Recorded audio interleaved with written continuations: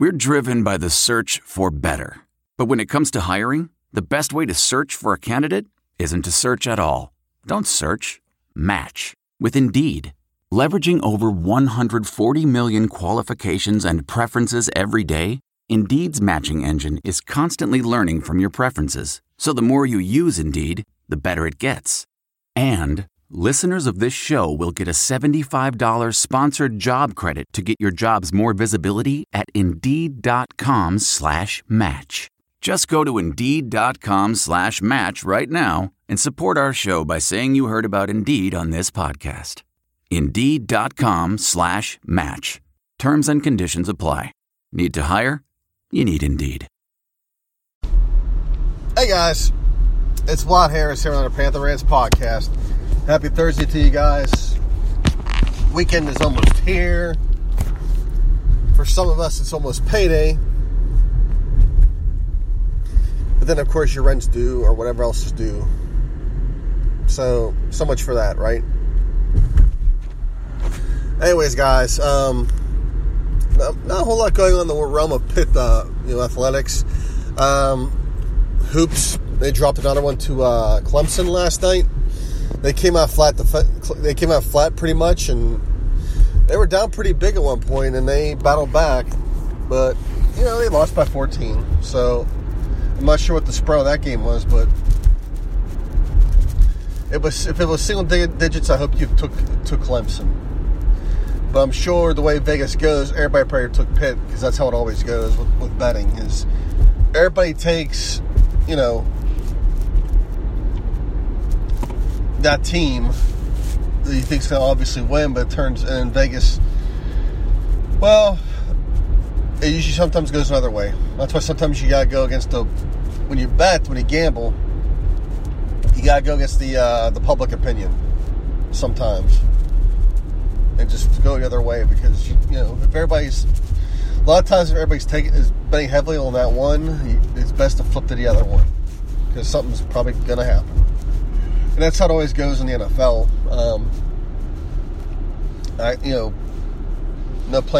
Playing my buddies who gamble. And NFL is probably one of the most frustrating, sports to gamble on, because you just don't know what exactly the script writers got going for that game. Could be a lot of things. But last night, the Pitt had the light show for the students. With all those lights, all that happy stuff. All that was missing from that was probably some Percocets and some Lords of Acid music. Pretend like you're at a rave.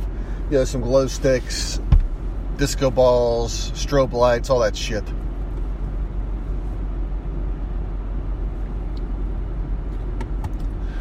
Pitt football landed a transfer. Naki Griffin Stewart is his name. All I know is I kept getting his name all mixed up. I thought it was Stuart Griffin, and of course when I try to Google him, get some information on him, I get freaking Family Guy freaking links. Because I think I'm trying to Google Stewie Griffin. So, he's a tight end. He, statistically, he really didn't do a whole lot of Rutgers. Like 10 catches total. He played under Chris Ash, and, for one thing, he played under Chris Ash, and for one thing. Second, he played for Rutgers, so basically, there could be a lot more that meets the eye with this guy. Recruiting-wise, he was one of the top, I think he was like top 25 in the tight ends of the nation. His, stats weren't bad for a tight end in high school. But,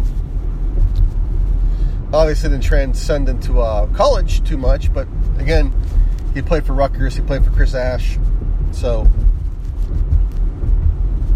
we really don't know exactly what we have, because Rutgers is basically a shithole for the most part in lots of its phases. Yeah, it's amazing how far they've fallen since the Schiano era. They got into the Big Ten and they pound their chests. Good for them. Because at one time we wanted the Big Ten.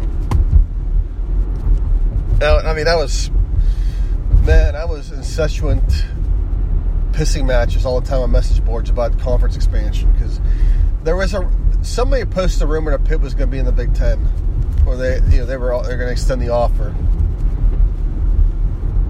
Turned out to be fake news. Then Rutgers all of a sudden catapulted to the top of the list, supposedly, and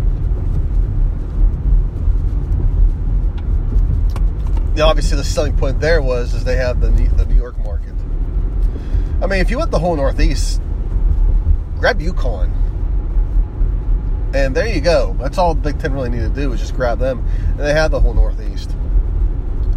Or at least, the New York all the way up. But, they settled on Rutgers, and Rutgers got to pound their chest, and, we're in the Big Ten. Then, of course, now they're just a mouth to feed, because really they don't do a whole much else. Their basketball, for the most part, has been mediocre. It was mediocre in the Big East. It seemed like Mike Rice was going to get them to a more respectable thing. Then Mike obviously had to get himself into some trouble. He cursed some players and supposedly put his hands on a few.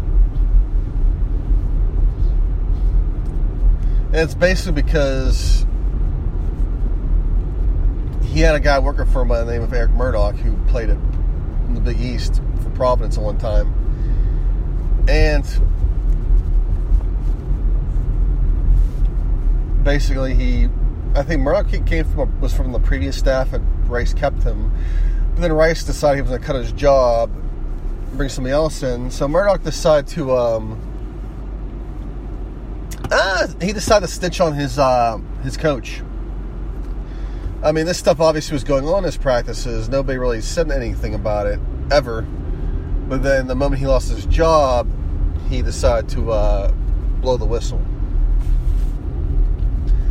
I'm not sure if Eric Murdoch has ever found any gainful employment in any type of college basketball since. I have to look, but I haven't really heard anything from him, and I know for a while he couldn't find work.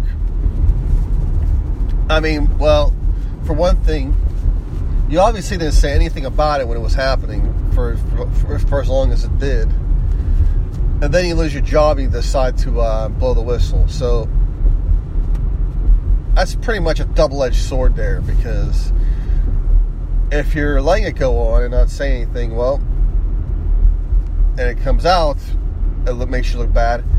But then it makes you look worse when you have, when you decide, your job gets cut and you decide to, finally open your mouth. No one's going to hire you after that. Because one thing, you turn a blind eye, then of course, now you're petty, and nobody wants that in that type of attitude in their staff or in their team. Nobody. But as far as Mike Rice goes, he really hasn't found any. I don't think he's really found any employment either since that happened. It's a shame, because he's not a bad coach. I mean, he did pretty good at Robert Morris, and probably should have stayed there. That's the thing with a lot of college coaches is they look for the next big thing, and a lot of times they're better off where they're at. That's why you see a lot of coaches stay at their mid-majors, because they're better off. I mean, for me, I don't know if I'm Mike Rice, and if a Rutgers job comes by, I don't know if I want to leave Robert Morris for Rutgers. I know Robert Morris is the NEC.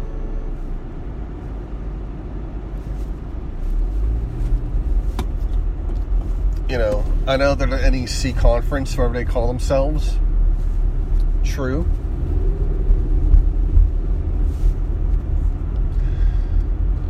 And I just don't know if I would go take a Rutgers job for basketball. I mean, it's just not. I mean, for me, they'd have to pay me really good and give me a really good buyout for me to even take that job. And it shouldn't be that hard to recruit it, because you're in New Jersey, you're in a good space. But basically, you're going to need a really good staff around you, to actually build a program and bring kids in and convince them to say, hey, you know what, come play at the RAC. Come play for Rutgers. Because the kids, they can go anywhere. They can go anywhere in the Atlantic 10. They can go play they can go play at Seton Hall, for God's sakes. They can go to Providence. They can go anywhere in that area. They don't have to go to Rutgers. But anyways, I'm going off key. I went from Griffin Stewart to all the way to basketball. Speaking of that, obviously,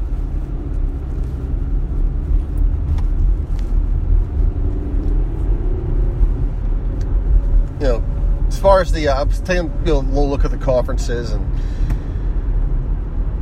I'm not sure who stands out as far as the tournament goes this year. I was hoping for I was thinking the Big Ten maybe a conference to reckon with this year, but Penn State's pulling off some big wins against some of these guys now, and Pat Chambers is horrible, but he's beating these guys. So I don't know if about that.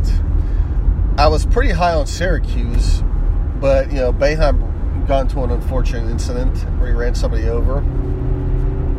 I believe it was accidental, and I guess he's recovered, but I'm not sure how that plays on his psyche after that. And not to mention Syracuse has to make the tournament first.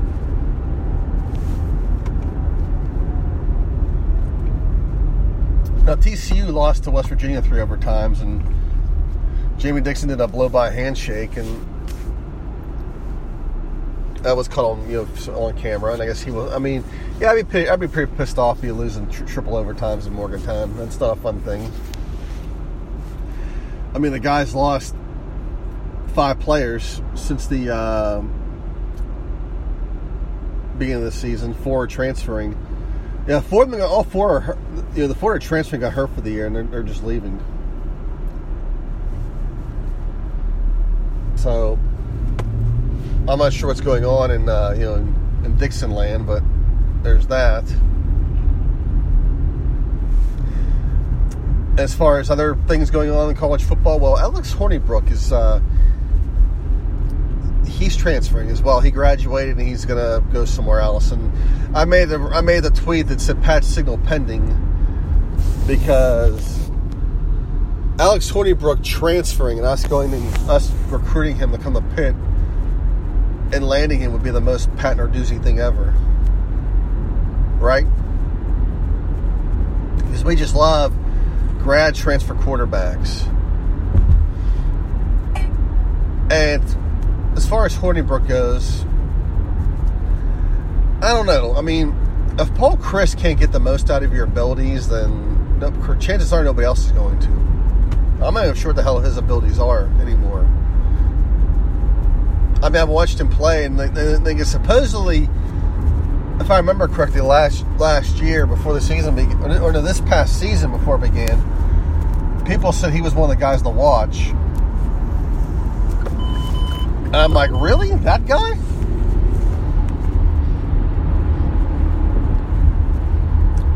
That guy's the player to watch? I was like, because he hasn't gone any better since he started playing in college. And Wisconsin's had some talented teams these past 2 years. It's their quarterback play that's held them back. And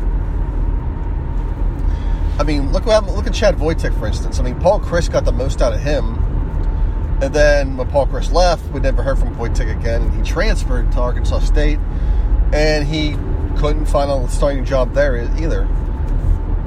But the fact that Paul Chryst got whatever he could out of him was amazing. But he couldn't get anything out of Hornibrook. I mean, the guy, for most part, was just a mediocre college quarterback. I mean, he's pretty much, a game manager, for the most point. So, I'm not sure where he ends up, if anywhere at all. But I'm sure Pat Narduzzi is drooling and licking his lips at this development. let's hope not. Alright, so Robert Kraft, as we all know, last week got himself into some hot water. Or a hot shower, whatever you want to, say it.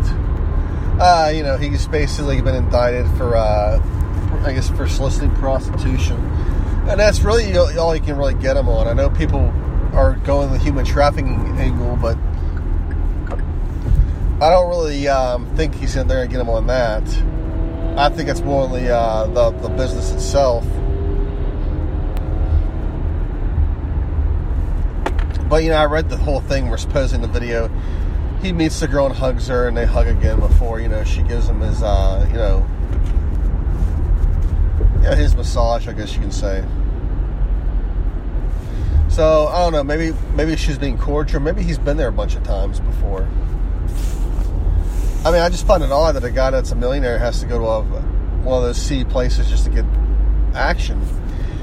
I mean, the guy is a billionaire. He could probably find himself a woman that can do all that without having to go to those places.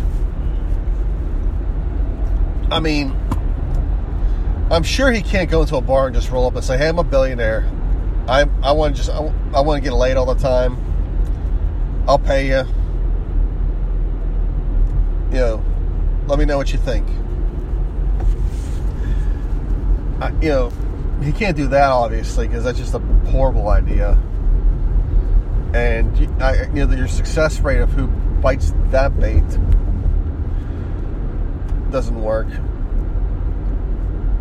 I mean, he could go to a strip club and buy some lap dances, buy a champagne room with one, and have a casual conversation with one, and explain what he wants, and and chances are some of them would do it. Actually, a lot of them would. For some, it'd be their meal ticket out of the business. They can get a hefty paycheck.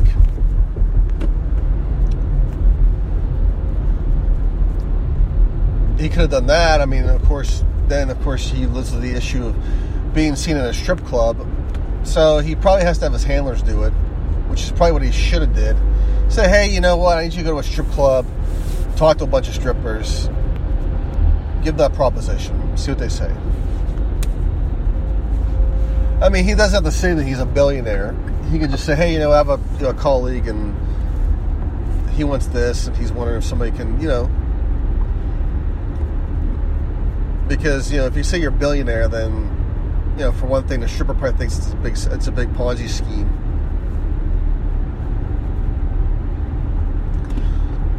But, I know people are going to say, well, he did all this, but at the end of the day, he still got his 6 rings. He's got his $1 billion. I'm not sure what it's going to cost him to get out of this one, though. I'm sure it's not going to be $1 billion, though. I'm sure he'll be fine. It's just hire a good PR guy and say, hey, you know what? He made a bad decision. He's dealing with a lot of grief since his wife passed. He's lonely, and this is it made him make a bad decision. That's all he's got to do is play that kind of role, and people will buy it because they always do. Like Jussie Smollett, for instance, the more he tries to lie, the more they dig. And supposedly they found the check, I guess he wrote, to his actors who were trying to portray himself as Trump supporters.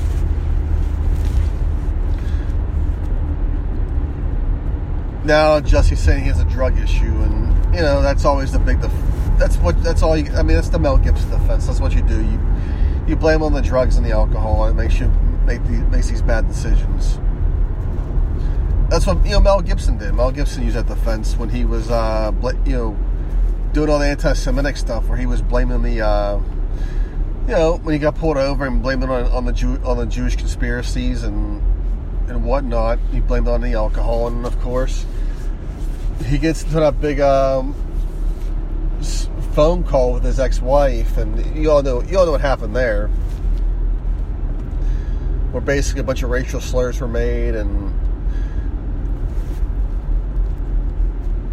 it turns out he came out smelling like a rose on that one, because she tried to, I guess not extort, but get more money out of him than he originally offered. And it turns out she got a lot less than when he was offering in terms of alimony. She wanted more alimony, and basically she took him to court for it. And I guess what he offered was actually really good. Was really good. She wanted more, and then the judge looked at it and said, "Well, you're getting less for this reason." And I forget why. I think she wasn't working, for one thing, or she was, something like that. It was something weird. But basically, she was trying to get as much money out of him as she could, and, well, she ended up with less. It's like placing that $300 bet, and then of course your horse is like a 1-2, and you end up with $150 instead of $300, and you wonder why. To this day, I still don't know who places those bets. Maybe there's some reason they do it, and I have no idea why. Maybe some kind of light me on that part of it. Don't know. Like I know, like the Tyson Douglas thing, it was a 42-1 was the odds, and some people were betting Tyson to 1-42 for whatever reason. I have no idea whatsoever. That's one thing when you pocket your money and be done with it. All right, so to cap this all off, we got the there's a Pittsburgh local media war brewing, as you've all seen the last few days. Colin Dunlap and Mark Madden are going at it again, and last time, I remember I tweeted 2 days ago about this, where I said, last time these two had a spat, they took a selfie together, and I said it's not that serious. It's just some WWE promo shit they always do with each other. It builds up all kind of stuff for them, ratings, whatnot. See what people want to say. Well, I'm not sure if this is the case anymore as time has progressed. According to Mark Madden, last time they had this spat, he said that Colin Dunlap sought him out at the WWE event and took the selfie with him.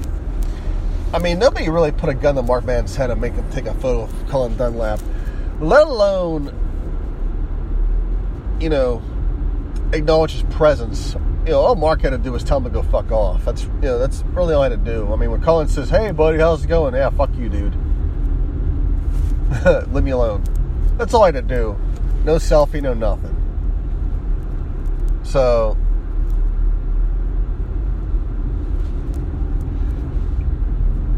this time around, it's a little different. I don't know what the hell happened, but they've been going back and forth over everything, over this crap, and I guess, some things went over the edge, and I guess Dunlap made a mention to Mark Madden about, Mark has is his radio show. I got my wife and my kids, and I have a happy job. Basically, Dunlap took a shot at Madden because he's, as old as he is, he's single and has no kids and has no wife. Which, I don't know, why that is with Madden. Maybe he chooses to be single. I mean, I don't know. We all have our own battles, but personal battles we all deal with. There could be reasons for that. Why he doesn't have a family. Maybe it's by choice. Maybe it's because he's been big all of his life, and his esteem levels isn't that good, where he doesn't think he can land a partner of the opposite sex or same sex, whatever his preference really is. I'm not saying that he is that, but maybe he is. Who knows? Or maybe he just he likes doing his own thing and chooses not to be married. There's a lot of guys like that, a lot of females like that too, who are there. they're stuck in their own ways, and they don't want to change. They love what they love what they love, and they love what they want to do. You got people like that. Or maybe men's standards are high. Maybe he wants the hot stripper chick, and he's not going to settle for he wants the Lamborghini, but he doesn't want to settle for the station wagon for the most part. All I can afford is the station wagon because the car payment's affordable. But goddamn it, he wants that Lamborghini.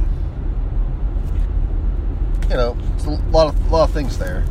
So of course he took a shot at Matt, and of course Matt says, "Oh, a lot of listeners are single and at this age, and taking a shot at my listeners." I don't think that's going to hurt the listeners any at all. But I don't think Dunlap meant it like that, but it came across like that. So of course Matt went back and went after him, and of course Man's followers went after Dunlap, but pretty much said Dunlap was using his daughter's illness to promote himself, which is kind of this has been happening for months now, last several months. It's gotten worse every other month with Dunlap and his daughter's illness, and because they say, oh, he talks about his daughter's illness all the time, and and he makes it about himself than anything else. I have 3 kids myself, and I know a lot of you guys probably have kids as well, or or for those that don't, hell, you got pets too. Pets get sick too. And or you got siblings, you got other family members have kids.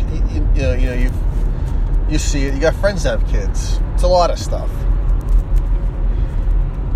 In the case of Dunlap, my kids right now haven't been hit with this, what his kids been hit with, and for God's sakes, I hope that never comes ever. My oldest kid, he has a bracket on his mouth because one of his teeth won't come out. So there's this thing that they have for they had to cut his gum and actually put something attach something to that tooth to bring it up. Otherwise, they may have to do surgery on him and get that tooth out and reshape his jaw. To be honest with you, in life, in terms of illnesses and whatnot, I hope that's all he ever has to deal with is that. I hate that it pisses me off that that he has to deal with that. And my kid's been a good sport about it, mainly because he said he likes the brackets because he said he didn't like his teeth crooked. He likes to smile now because of it. Because he said because that tooth wouldn't come up, he hated smiling. So, if that makes, so for me, when I was a kid, I hated braces. They sucked. They hurt. And nobody likes a mouthful of metal. But hey, you know what? If it brightened my son's day and made him smile, then then heavens forbid. By all means, let him do it. Let's do it. But if that's all he ever has to deal with in his life, then hey, I'll take that any day. But there's a lot of people that don't. I have a friend whose kid, his firstborn was born Down syndrome, and the way things are now, there's a lot of resources where these kids with Down syndrome they can live lives like any kid lives now, where they don't have to be treated as some sort of special, as a special. I'm sure I'm quoting Thomas the Train here. But for one thing, I'm going to stay in my lane. I'm not going to, tell Colin Dunlap how he should deal with his daughter's illness. If he's using her, he says he's using his daughter's platform to promote awareness, raise money. I don't think he's using it for personal gain because he's still working the same job. It's not like he's national. He's working a local job at some 93.7 The Fan. He's not really He's not up there. So I don't really see him using it for Twitter likes and whatnot. Because, I understand people get annoyed by stuff like this where they use, or do stuff for likes on Twitter, or they write stuff for it, or they have personal opinions and tweets, to gain more followers and gain more attention. And we see a lot of that where where the people themselves really aren't authentic anymore. They just do stuff to get attention and to gain the attention. Where you know for a fact that, hey, that's not really them at all. Right?